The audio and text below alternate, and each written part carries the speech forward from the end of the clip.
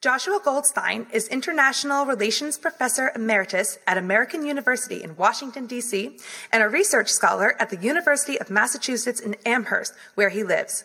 He holds degrees from Stanford and MIT, a leading interdisciplinary expert known for his work on the biggest issues humanity faces. His writings appear in textbooks, opinion pieces, and his 6 books on topics of war, peace, diplomacy, and economic history.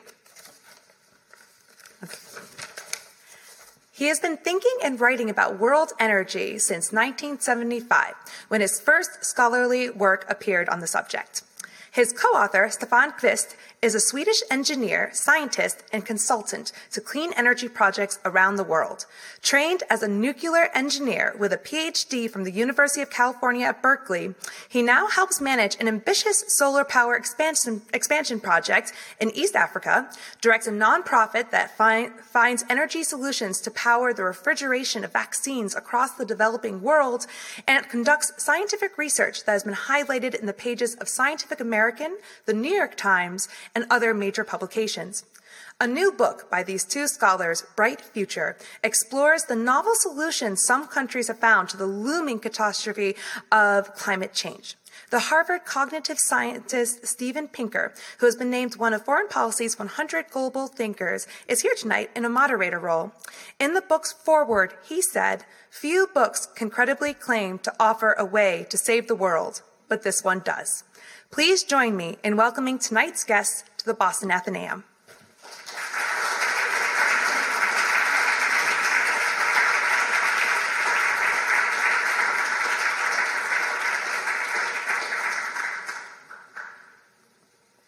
Thank you very much, and it's great to be here in my hometown of Boston and in this wonderful building.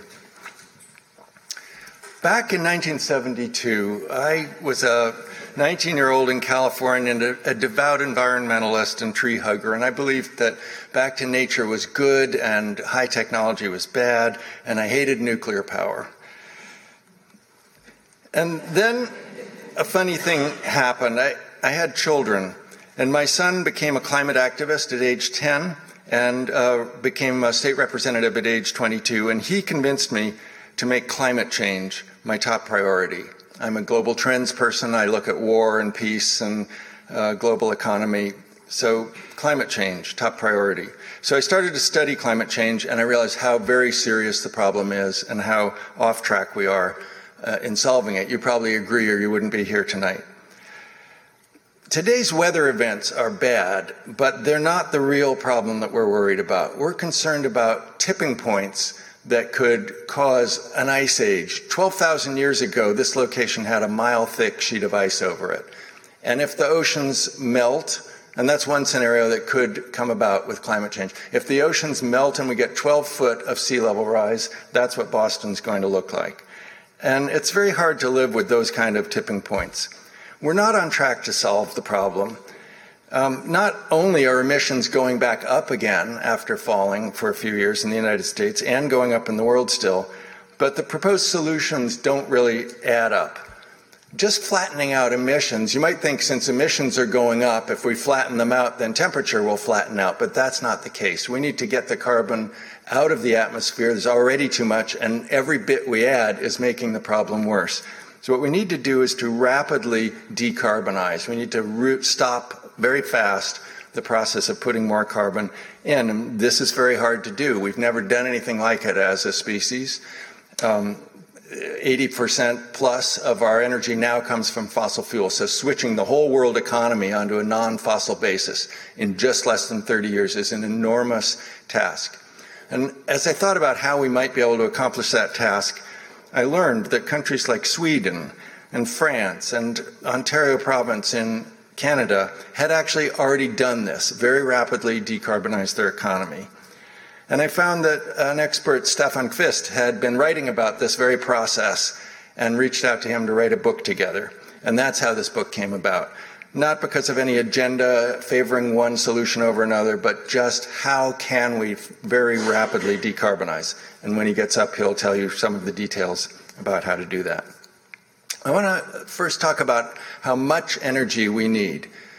The amounts of clean energy that we have to put on the grid in the next upcoming decade and two are just vast. And we have to look at the whole world picture.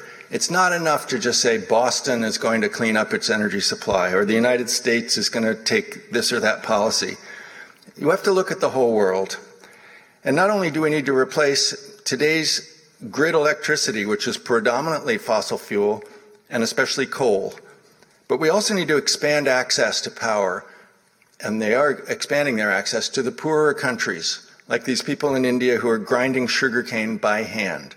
They want electricity to do that with. They're getting electricity to do that with, and hundreds of millions of people in the world are rising out of poverty because of access to electricity and energy. The trouble is they're doing it with coal now because that's the cheapest and most practical source.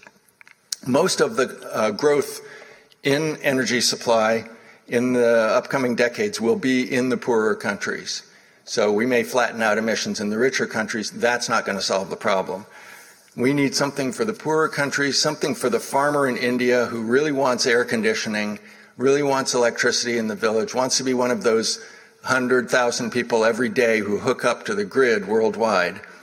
And we need to do it without coal. In addition, as we look forward to decarbonize the world economy by mid-century, it's not enough to just change over today's grid. We're also going to need to electrify transportation. We're going to take processes like steel mills that now run on coal and turn them to electricity, as some can do now.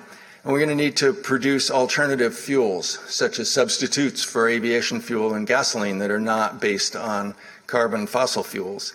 And all of these uses are going to tell us that all of these uses of energy that have to be decarbonized are going to mean clean electricity at the root. So you can take cheap clean electricity and produce substitutes for gasoline. You can produce steel without carbon, etc. But it all requires more electricity than just what's on the grid now. And then finally, by mid-century, the climate scientists tell us that we need to start sucking carbon out of the atmosphere. And what's it going to take to do that? And the answer is a lot of cheap electricity. Again, cheap, clean electricity. So when you add it all up, we're just going to need a vast, vast amount. And we can give you the numbers, but I'll just say a very mind-boggling amount of clean energy by 2050. And this is why it's so important to be able to scale up quickly and to deploy new energy rapidly. Now, how are we going to do that? There are alternatives for where we get energy from. Right now, the leading source is coal. It's the predominant power source on the grid, and it's also the leading cause of climate change. We would have a problem if coal were the healthy fuel, but the one that was causing climate change. Then we'd have a dilemma. Do we kill people now by taking that healthy coal off the grid in order to stop climate change, or do we do the opposite and we'll have climate change where people will be healthy? But we don't have that dilemma because coal is actually the thing that kills people in the hundreds of thousands every year around the world, and well over 10,000 in the United States every year, killed through particulate matter that comes from coal and when it's burned and causes emphysema and cancer and other diseases. Other alternatives for energy include oil and natural gas. They have a tendency to explode. You might have noticed in the Boston area recently. Hydropower is a good source, but sorry, they told me to expect a delay on the slides sometimes. Hydropower is a good source, but it can cause lethal floods. In China in the 1970s, more than 20,000 people were drowned when a hydroelectric dam burst, and they do a lot of environmental damage. Solar power is great in some applications, but it does take up a lot of land, produces uses toxic material that has to be recycled after 25 years. So they all have ups and downs, and also solar tends to not produce at night, which is very inconvenient, sometimes for whole seasons at a time. So now we come to what's left, nuclear power. Nuclear power, a lot of people say, no nukes, we don't like it. You know, it has this or that problem, and believe me, we've heard them all in the last week since we've been talking about this book. The beauty of nuclear power, though, is it's so concentrated. This little South Korean reactor produces 10 billion kilowatt hours per year. And to put that in context, that would be, to do that with coal would take 25,000 tons of coal, which is a coal train 2.5 miles long, every day. Or if you made elephants out of coal, 5,000 elephants a day marching into the coal plant every day. And yet the same amount of electricity comes out of this little plant. And the reason is nuclear fuel is way, way more concentrated, 1 million times more concentrated than coal energy, which in turn is more concentrated than the renewables. If you take a pound of coal and turn it into electricity to power your average American household, it'll power it for about an hour. If you take the same in nuclear fuel, it'll power it for 2 years. And this concentration of nuclear power is what makes it the great source to scale up very fast to solve climate change with. Now, nuclear power is also very safe historically, 400 times safer than coal in terms of deaths per kilowatt hour. And in fact, it's the safest of all the fuels historically and the friendliest on the environment. And yet, people don't see it that way, do they? We always hear nuclear power unsafe, terrible for the environment, and so forth. In 60 years of nuclear industry, there's only been one serious fatal accident. That was at Chernobyl more than 30 years ago, and that was the result of mistakes by a government that doesn't exist anymore, the Soviet Union, using a reactor type that nobody would use today. And it killed somewhere between dozens of people and possibly thousands over the long term. You have to compare that to other industrial accidents, like the Bhopal accident in India, killed several times that many. Coal, I just told you, kills hundreds of thousands every year. So that's one in 60 years. The Fukushima disaster was actually nothing to do with the power plant. There was a disaster. It was an earthquake and tsunami that killed 18,000 people. And people confuse it with something to do with the Fukushima nuclear reactor, which did suffer damage and did leak some radiation, but not enough radiation to actually harm anybody. Except about a dozen people who were there on site dealing with it. None of them have died, but there was radiation that they got. By contrast, when Japan closed down Fukushima and all their nuclear reactors and substituted fossil fuels, we've calculated that about 10,000 people have died from that cancer and emphysema and all that comes from burning fossil fuels. So the reactor was far safer than the consequences of shutting it down. And then finally, the nuclear waste we hear a lot about. And what people don't understand is how concentrated the waste is. Again, because nuclear fuel is so concentrated, so is the waste. You can live your whole life as an American and generate nuclear waste. If all your electricity came from nuclear power, it would fit in a soda can. If you do it with coal, of course, it's vastly larger. Right now, we take the nuclear waste from power plants in America. We put it in dry casks out back of the plants. The concrete shields from radiation. I've stood there next to these like these guys are doing with no protection, and they're fine. They're certified safe for the interim, and maybe in another century we can take it out of there and either burn it in new kinds of reactors that are being designed now or bury it underground permanently. It's not an urgent problem. The waste is fine. It's small. It's fine. It's not like climate change that is so urgent and needs such radical action.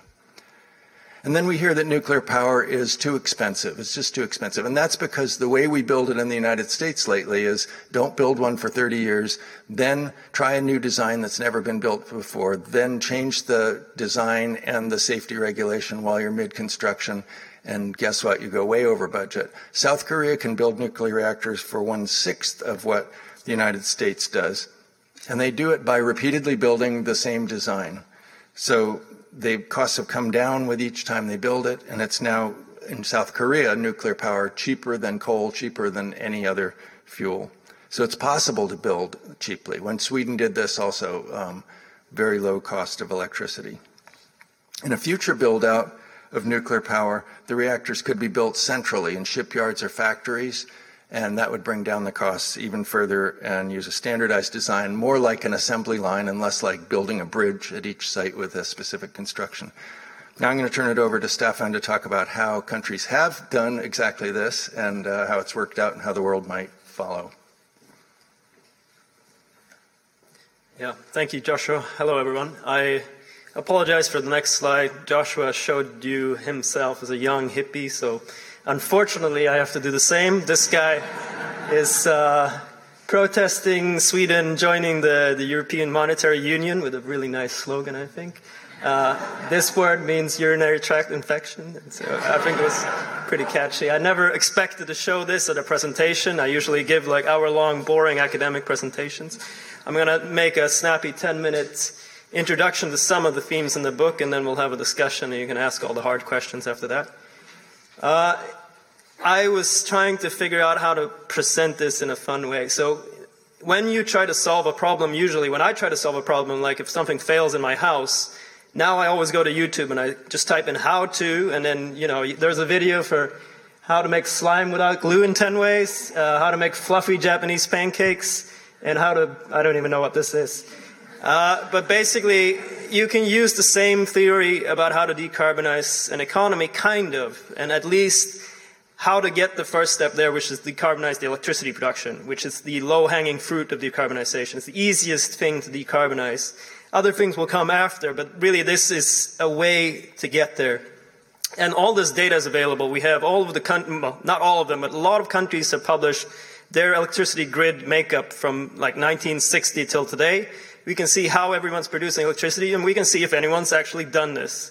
And since I'm Swedish, you might guess that my country, for my lifespan, has been completely decarbonized.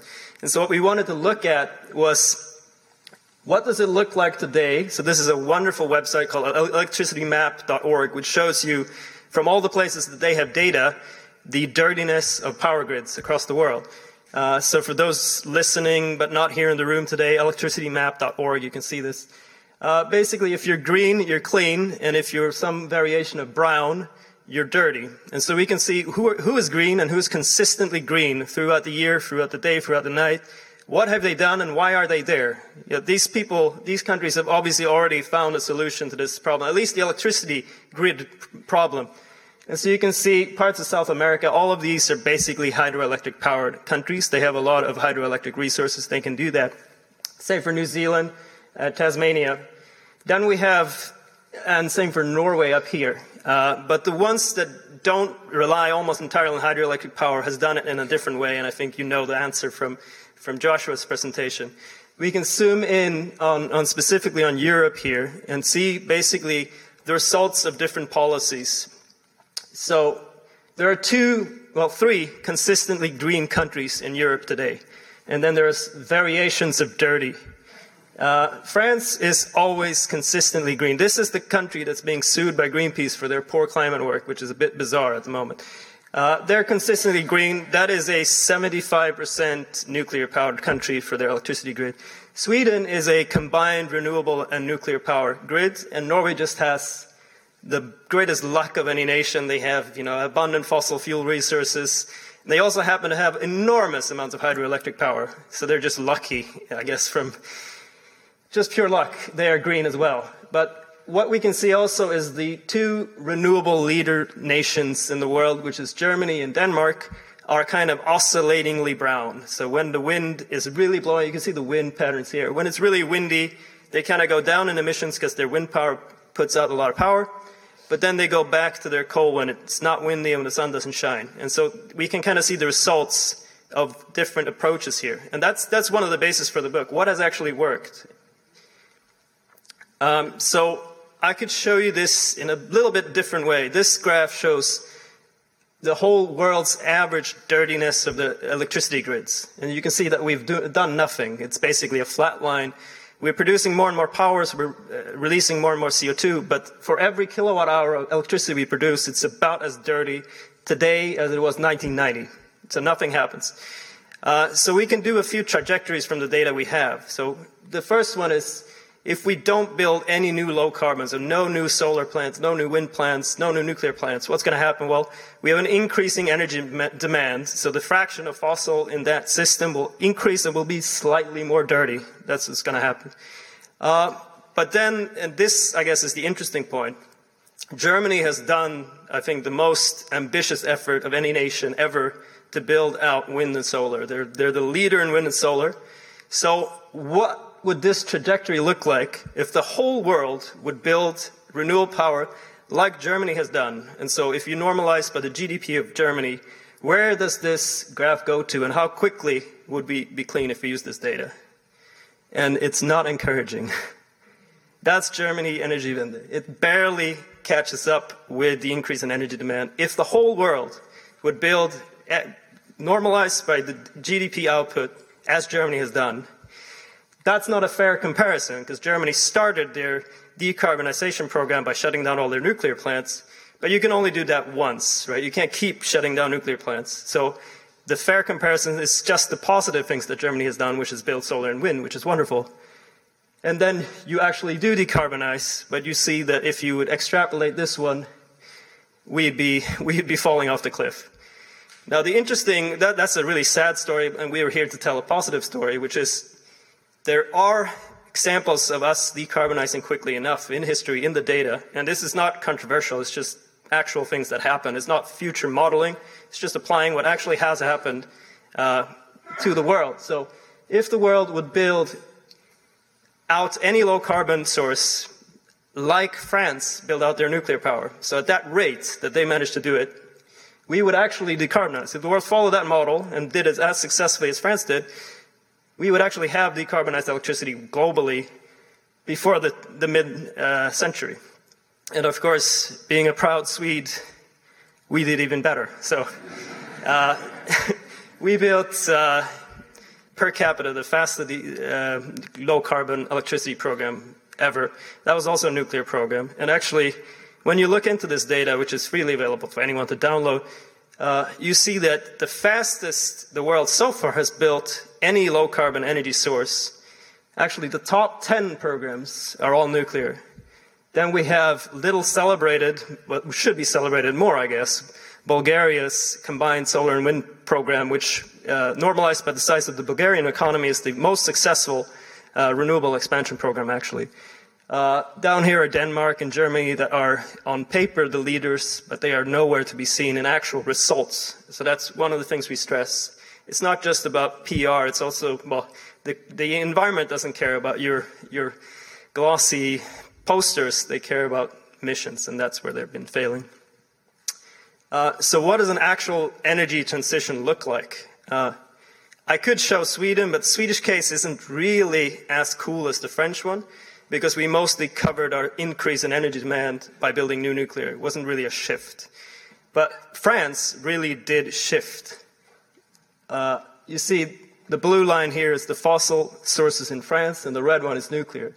And basically, they decided to start building it out, and what we see is a complete shift in how they produce their electricity over a period of 15 years.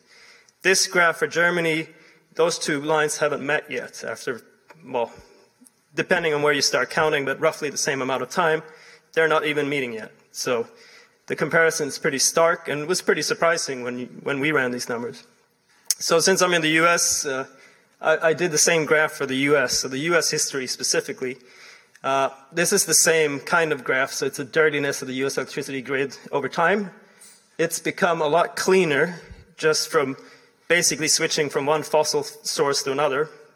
Natural gas has expanded and knocked out coal out of the US grids, which is responsible mainly for this. Now going forward, if the US would keep building solar and wind as it has, this is basically the rate of decarbonization that you would see. So certainly going downwards, but not nearly quick enough. So you'd have to be expanding your ambitions for that. But actually, if we apply what the US did in their nuclear program in the, let's say, 70s to 90s, that rate was quite a lot faster than the US is building solar and wind today. So applying that rate today would actually decarbonize the US in a reasonable time frame. Obviously, if the US would build both nuclear and solar and wind, which would be the ideal case, just build all clean power in an optimal way, that would go even faster. And if you'd build like the French, it would be immediate almost. It's just crazy fast. So within the historic experience of the US, if we just stay within what the US has managed to do previously, we can do this plans of how you decarbonize. This is not a plan I would recommend. But if you would say, let's do it just with nuclear, just within the historic experience of how quickly the US built nuclear before, this is one way to do that. You could do that by 2050, basically not building faster than you already did in the 70s and 80s. So it's not like it's a big effort for sure, but it's not historically unprecedented. Of course, you don't need to do this because you have excellent wind and solar resources that will help out as well. So this, I guess we are trying to paint a positive picture that if you allow all clean energy sources to contribute, this problem is actually solvable. And you have here in Boston some excellent researchers at Harvard and MIT that studied this quite extensively. I've done the same for Sweden, but no one cares about Sweden, so I'm showing that basically what they're saying is, and what all the modeling is saying, and what the IPCC is saying now too, is solar and wind are fantastic. We should do as much as we can with them. But if you only do that, getting very, very decarbonized, so very, very clean, is very difficult. And that's basically to do with the fact that the wind isn't always blowing, the sun isn't always shining, and it's very hard and expensive to store electricity.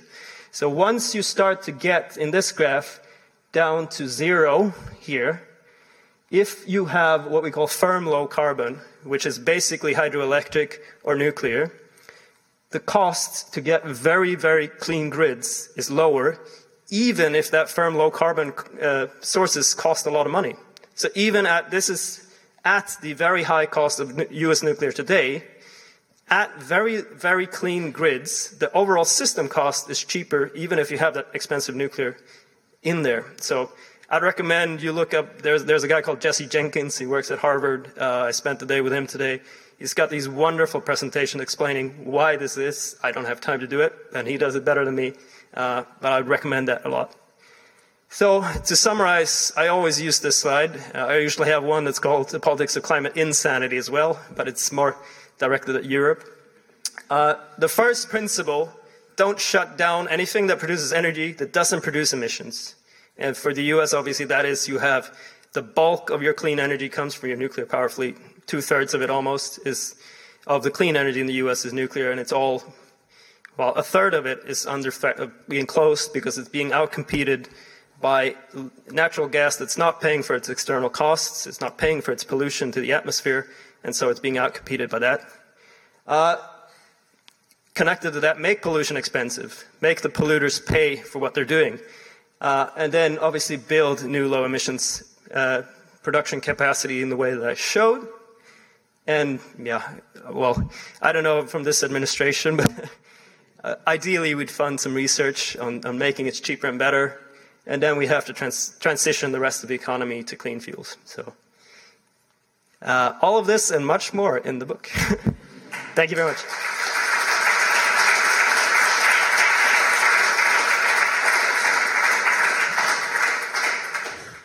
Well, why don't I start with one human interest question, which is I have learned that you two, the co-authors of A Bright Future, just met very recently.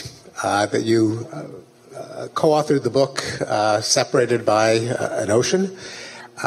And we saw the picture that showed the two pictures of each of you showing that you did decide to get together. So how did you find each other? Is there a Tinder for climate change experts? Did one of you both swipe right at the same time? Or is it swiping left? Yeah, I was trying to find out all I could about climate change. This led me to nuclear power, and that led me to the Swedish story. And then I began to read articles that he had written about it, and so I reached out and said, let's write a book together.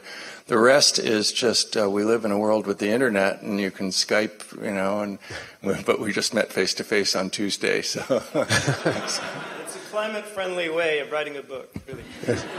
It sounds like an Orthodox Judaism arranged marriage, or where's the Reverend Moon, who would have these arranged marriages by the thousands, but I'm glad it worked out. Since I have written an INSEE bit about climate change and nuclear power, drawing on your work, I myself have been peppered with a lot of questions, which I am now going to deflect to you. So one of those, why can't we just do it all with solar and wind? It's so clean, it's so they're so pretty, it just feels so right, and the sun is always shining somewhere, and the wind is always blowing somewhere. What is the simple answer to the question, who needs dirty, expensive, radioactive nukes? Let's do it the way every politician who advocates clean energy says we should do it, which is just so, and every op-ed columnist and every activist, solar and wind all the way. Well, I think there's two ways to answer that question. One is the hard one, which is to model a future energy system and see what is the most cost-effective way to get to zero carbon. And if you do that, the IPCC kind of collects a lot of these modeling exercises, and they show that we need expanded nuclear. We need expanded everything. But really, storage is a big problem. When in my home country, Sweden, we have a lot of these people who say we should shut down the nuclear, we should just run solar and wind, but then you get a question that sounds deceptively simple, but it's very difficult to answer, which is you have a cold January morning, the sun isn't shining, and it happens to be no wind. And really, there's nothing to do at that point. There's nowhere the power is coming from. So the 100% renewable studies typically assume a fossil fuel backup. And so it's possible to partially decarbonize quite simply without nuclear power, any other firm low carbon source. But if you want to push it all the way to not emitting anything, it's really, really difficult. It's really, really expensive, even with really cheap solar and wind. And so that's why you kind of need all the different types of players on the field. The second way to answer that question is look at what's actually been happening. Look at the results. We have Germany pursuing this path vigorously. They haven't reduced their emissions at all. And we have Sweden and France, for instance, and Ontario pursuing the different path, and they've completely decarbonized in a very short amount of time. So I would just add the world has spent $2 trillion in the last decade on wind and solar, and yet our carbon emissions haven't come down at all. So that's an indication that we have a problem. But the fundamental problem is you can't store energy that's variable in its production. So if you look right now, the lights are on in here, but the sun is not shining, the wind isn't blowing out there. We just don't have batteries that can hold enough energy for long enough. You hear about, battery storage with solar, that's usually 15 minutes worth when the sun goes down to stabilize the grid from the shock of all the solar coming off the grid so suddenly. Stefan did a analysis of Europe, the entire continent, that showed out of a year that he looked at, there was an entire week when neither solar nor wind was producing. So what's going to happen during that week if you've got 100% wind and solar? Either you're going to need batteries that don't exist that can power Europe for a week, or you're going to need fossil fuel backup for it. What if you have the fossil fuel backup and that one day in January you use some fossil fuels, but every other day you use solar and wind and batteries? That is, just turn it on when you need it. Go to the Weather Channel and say, oh, well, next Thursday that's going to be the day with no wind and it's cloudy, so we'll just turn on our natural gas plant on that day and then turn it off as soon as the sun comes up again. That is an argument, but it's also kind of unambitious. You still have a polluting system. Then for Sweden, we did a study very detailed where we would double our carbon emissions just by having to turn on now and then. That is a country with half of our power coming from hydroelectric power. So it's basically the ideal case for decarbonizing with solar and wind. But you still would double our current emissions trying to do that. So it's basically, it's a lot better than today. It's a huge step forward, but it's absolutely not as good as we should be and have to be.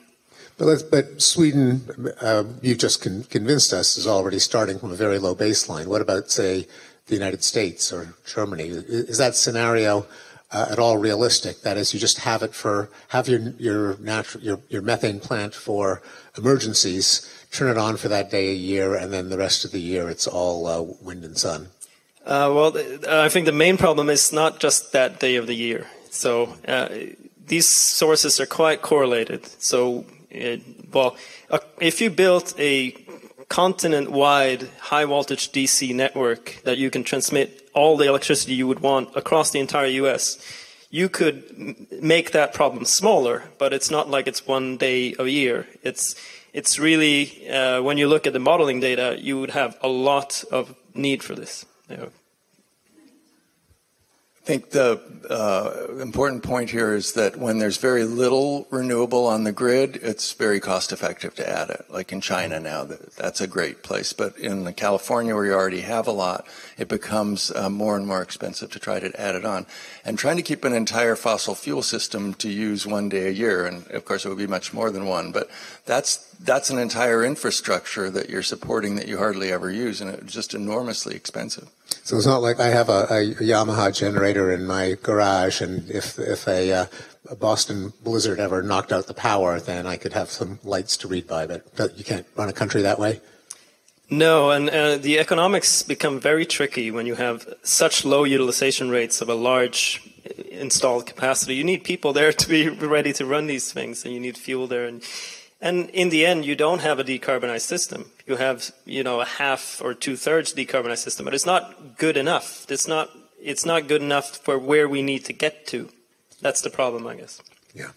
Let me switch gears. Another question that I'm sure you've heard many times, but you didn't mention it today. What about nuclear proliferation? That you have a lot of zillions of nuclear power plants. Some people are going to turn them into bombs.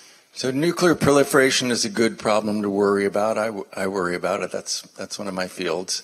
And nuclear weapons are a good thing to be afraid of. It's not good to confuse nuclear weapons and nuclear power.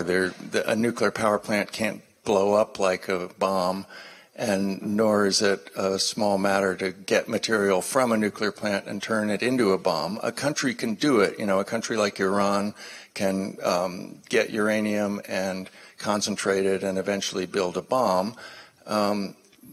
Usually, almost entirely, that has nothing to do with commercial nuclear power. In Iran's case, there was some connection between them, but the international community came in and busted it up and ended up with this deal that now Trump's pulled out of and so forth. But that's a case where they wanted to do that, but it didn't work. There are cases of countries outside of the Non-Proliferation Treaty that have built bombs, generally completely unconnected to nuclear power production. Did North Korea have nuclear power? North Korea does not have commercial nuclear power. Israel doesn't have it either. And Pakistan has it, but they produce plutonium in separate facilities because it's not efficient to produce it in civilian. So if you're a nuclear power like Pakistan, you're going to do it your own way anyway. So nobody yet has used civilian nuclear power to build a terrorist bomb or anything along those lines. And, it's something to keep an eye on. The point here is that the international community has very robust monitoring. The International Atomic Energy Agency, the Non-Proliferation Treaty, these regimes are comprehensive. Almost every country in the world belongs to them, and they're very intrusive. They come into every nuclear facility and put cameras there and put seals on caskets, and they're monitoring it very closely. So it's not like you can just build a bunch of civilian plants and then turn it into a bomb.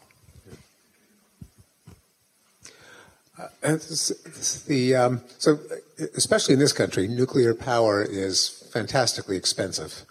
And so it's not attracting investors. And when was the last time a nuclear power plant opened in the United States? Was it the 70s? That was a long time ago. A long time ago, yeah.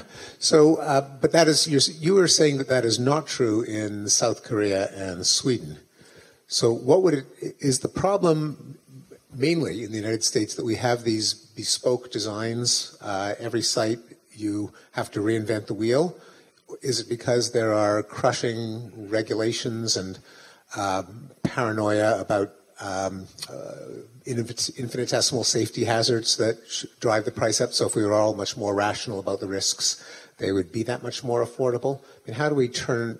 How would one change the cost per kilowatt hour of nuclear? It's a bit of everything you mentioned. I think there was an NRC, so the Nuclear Regulatory Commission representative in the U.S. that sometimes said, in the U.S. we have 100 different types of reactors with 2 types of cheese, and in France it's the opposite, right? So if you build a standardized design many times, you basically learn how to build it cheaper. There are a few principles in which people who build cheap nuclear power plants follow, which is build several reactors at one site, build the same thing over and over again, and there's a bunch of more details, but those are the big ones, right? The U.S. has tried to build new types of reactors that have never been built before. So first of a kind of anything is usually a bit more expensive. But if you follow kind of a rational approach, like the South Koreans is probably the best recent case, where they just churn out the same plant 10 times over. And by the 10th plant, it's really, really cheap. I've lost my train of thought. Okay. I covered it. Well, I'm going to pretty soon switch over to questions from the audience, but I have one more question, which is there is a vision of a new generation, a fourth generation of reactors that are either small and modular, and you crank them out in shipyards and maybe float them to sites, and you just put them out on an assembly line, and they're cooled with molten salt or something completely different, as opposed to the current plants like the one that you showed from South Korea, or that some of us have seen in Pilgrim or Seabrook. It would seem that is a technology, the ones that we have now are kind of a 50s technology, and they're big and they're expensive. And if you could mass produce them and cool them with molten salt, it just seems intuitively so much more attractive, so much less cumbersome and dangerous and scary. Is that something that we're going to do? And I'll throw out one little coda to that question, which is just last year, the MIT Department of Nuclear Science and Engineering claimed to have had a breakthrough in fusion. The technology that, as the cliche has it, is 30 years away and always will be. But they're saying that this time it really is just 30 years away. So perhaps comment on, in the three options, which is, say, South Korean light water reactors, but just more standardized and faster, small modular reactors, perhaps cooled by something other than water, and fusion. What are the realistic prospects for any of those displacing what we have now? Can I choose all of the above? I think the way that I think about this is a risk minimizing approach. And so it's a high risk strategy to go and just hope that just wind and solar would do the whole job. It's also a high-risk strategy, in some sense, to hope that some new nuclear technology will do the job. Even though it makes all sense in the world, I think we have to do what we know how to do at the highest rate we can possibly do, and try to develop even better solutions at the same time. I don't think we have the luxury of trying to do just one of those things. Fusion, I'm optimistic, but as a technology, I'm optimistic. I'm not entirely convinced personally that it will be economically competitive. But as a technology, I'm optimistic, yeah. So I also think all of the above is the right answer, along with plenty of other stuff that we haven't talked about. But if we need to decarbonize really quickly, really, really fast, then a proven technology has a big advantage, and that would be the South Korean one that we had the picture of there. Build it in shipyards, get the cost down, start producing them by the hundreds instead of by the tens. The South Korean design is a second generation, and it's a third generation design. Okay. Yeah. And can that be mass produced off-site? It hasn't been yet, but it potentially could be. Back on what the lost train of thought about the expense was that what's really threatening nuclear plants in the United States right now is the cheap price of natural gas. We have, it's a blessing and a curse. We have abundant, cheap natural gas, and when it's displacing coal, it's a blessing, but then it's a threat to nuclear plants. It's a curse. You get natural gas generation at, say, 3 cents a kilowatt hour. Pilgrim is producing at 4 to 5 cents a kilowatt hour. And the offshore wind that we're going to invest in Massachusetts is going to be 6 to 7 cents a kilowatt hour. But the wind is cool and Pilgrim is not cool. The same companies that own, like the Pilgrim plant is owned by a company that is 2/3 fossil and 1/3 nuclear. So they don't care if they generate from gas or from nuclear. The gas is cheaper and it's politically easier because they don't have to deal with all this anti-nuke, paranoia. So they just build a new gas plant and take something like Pilgrim offline. But Pilgrim provides 12% of Massachusetts electricity. It's more electricity than all the wind and solar ever built in Massachusetts. Hydro too. So we're just like, it's like you're taking all the renewables off the grid in June. If you don't know, in June they're going to shut this plant down with 13 years left on its license. So that's kind of point one: is don't do that. You know? I can't resist asking at least one more question, because Stefan, you mentioned internalizing the costs of pollution, which means a carbon tax, and I've advocated for that as well. But last month, Emmanuel Macron tried that, and people set fire to cars and spray painted the Arc de Triomphe in their yellow vests. Does that mean that carbon pricing, which everyone who's thought about it agrees that is going to be necessary, is it both necessary and impossible? Well, you need to be really careful about how the money that you're taxing is coming back into the economy. If you do that wrong, and if you're basically making a regressive tax on poor people on the countryside because they can't drive their cars to the grocery store anymore, that's not going to work. But if you think carefully about how that money comes back into the economy, I think it could work. Sweden has an enormously high carbon tax, enormously high, and it's politically popular.